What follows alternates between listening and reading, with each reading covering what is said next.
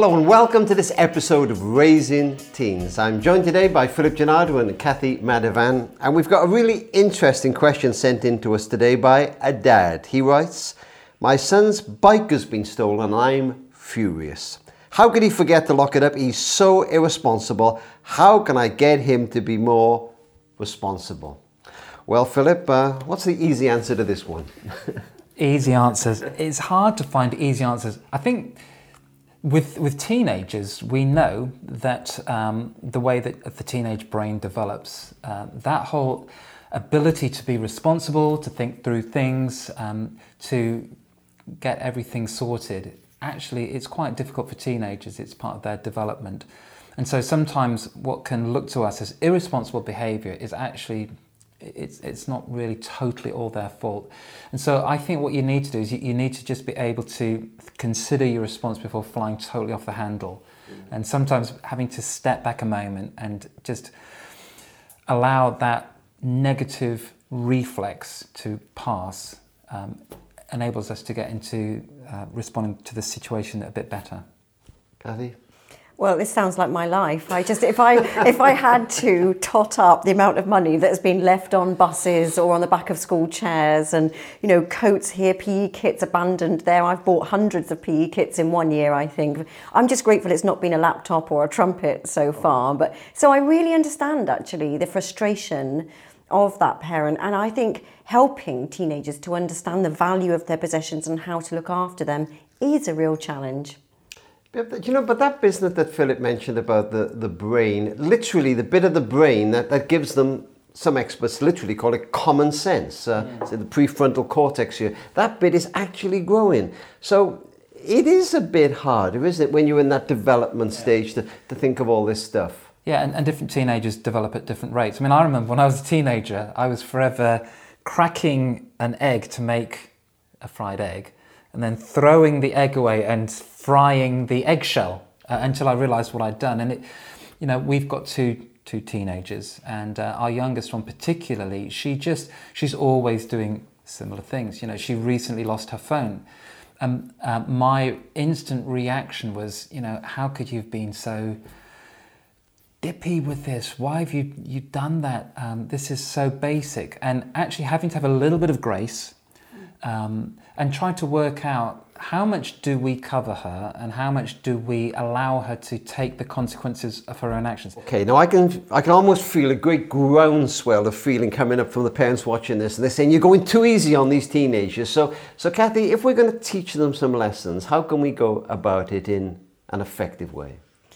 Well, I don't know about every parent, but I know for me, I've often fallen into one of two camps. Either I've just turned into someone who gets very angry with them and reacts too quickly and says, oh my goodness, you need to look after your staff.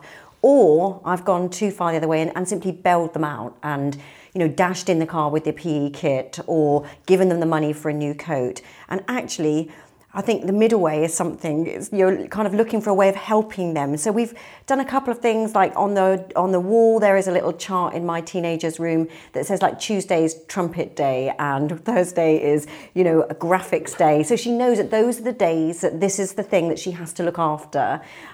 Because actually sometimes remembering all of that for herself on a busy morning when she's got to get up early and get to a bus or whatever is hard for her to do. So we've tried to make it easy for her. But also, we have also had to say to her, well, if you do lose another coat, I'm not paying for the next one. You are going to have to do that for yourself. Or if you're constantly late for dinner, well, you're not going to be eating dinner with us tonight. So to explain to her, I know I am scary, I appreciate it. But how else is she going? Oh, I do sound a bit scary now, I know. I remember Lloyd was 17 and he just passed his driving test and he had a bang in this old jalopy car he bought, and he rang me up and said, Dad, I've just hit a lamp. And I go, well, how fast are we going to, you were going, and he said, Dad, I don't need this now.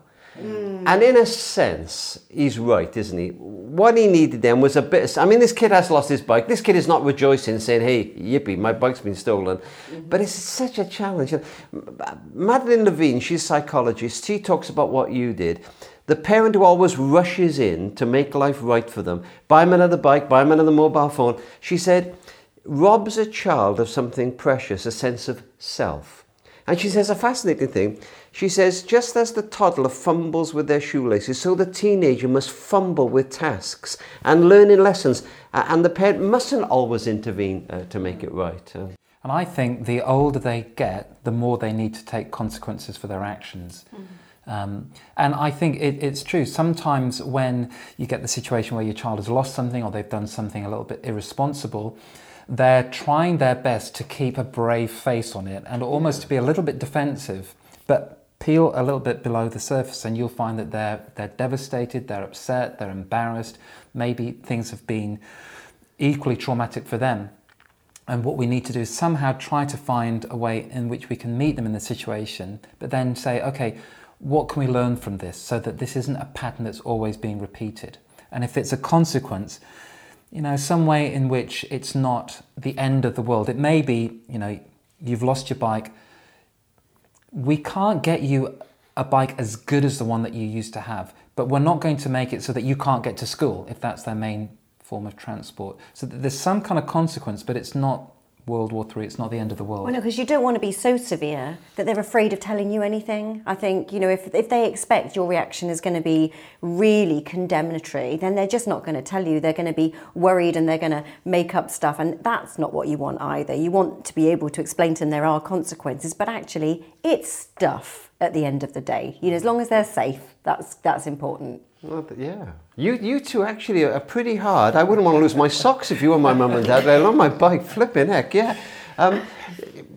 Tell me a bit more about that stuff thing. Because it is annoying, isn't it? The bike's gone, but what lesson are you trying to get? Well, I think I read somewhere once that teenagers need things like love, freedom, power and fun. And they've got to have a level of freedom and power over their own belongings and their stuff to feel that, that self thing that you mentioned earlier, that they've got things that are in their control and that they're their responsibility. And if you're constantly diving in and reminding them of those things and making them feel about how they deal with their things, then actually you're invading that developing sense of self in their world. But also, things are getting more expensive. Stuff isn't just £10 items anymore. So somehow you have to help them to understand that as well. And when you talked about that stuff, for some reason in my mind, it was jogged. Diane came home a couple of years ago and she banged the car.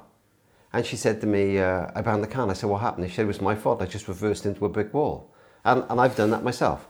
And I said, oh, don't worry, love, it's just a car. We got insurance. And she said, you have no idea what a blessing that is.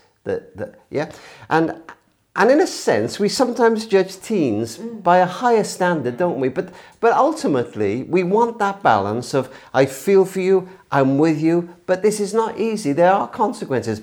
And it's a little bit deeper than just the lost bike, isn't it? It's this business of always sorting out life for our kids. I'm going to share some with you now, and it has nothing to do with the lost bike. But when Lloyd was about 15, he was on more testing one. It's 11 o'clock at night, and I'm doing his coursework. I'm literally typing a geography essay and he's on a settee watching telly shouting across helpful hints, and it's not a good idea, because you know what, when they're 35 it won't be their mobile phone, it'll be their mortgage, and it won't be getting out of bed for football, it'll be getting out of bed for work. And if they think their teacher's nasty, wait till they get a boss.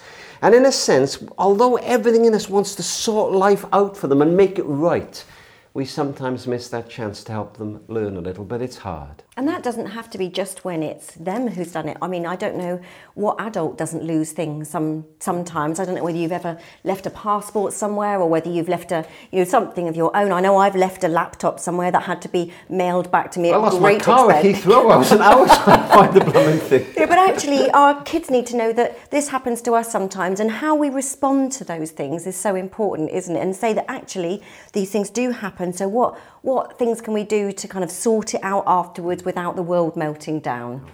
Can we just mention one more thing? And this is a bit niche, and I'm not saying this is the case here, but we had a situation recently come into care for the family, and actually this boy was being bullied and his possessions were being stolen by bullies. His bike was being taken for a week and then handed back to him. His football boots were being hidden, but he didn't want to tell his mum and dad that. I'm not saying this is the situation here, but it's as well, isn't it, as you said earlier, to just stop that initial reaction to blow your top, listen so you can get a sense of what's going on, because it might be a little deeper than apparent.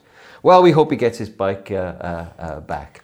Well, that's the end of this session of Raising Teens. Thanks to Philip Gennaro and Kathy Madhavan. And if you have a question you'd like us to look at, just let us know. And if we choose it, we'll send you a free copy of my book, Teenagers, What Every Parent Has to Know.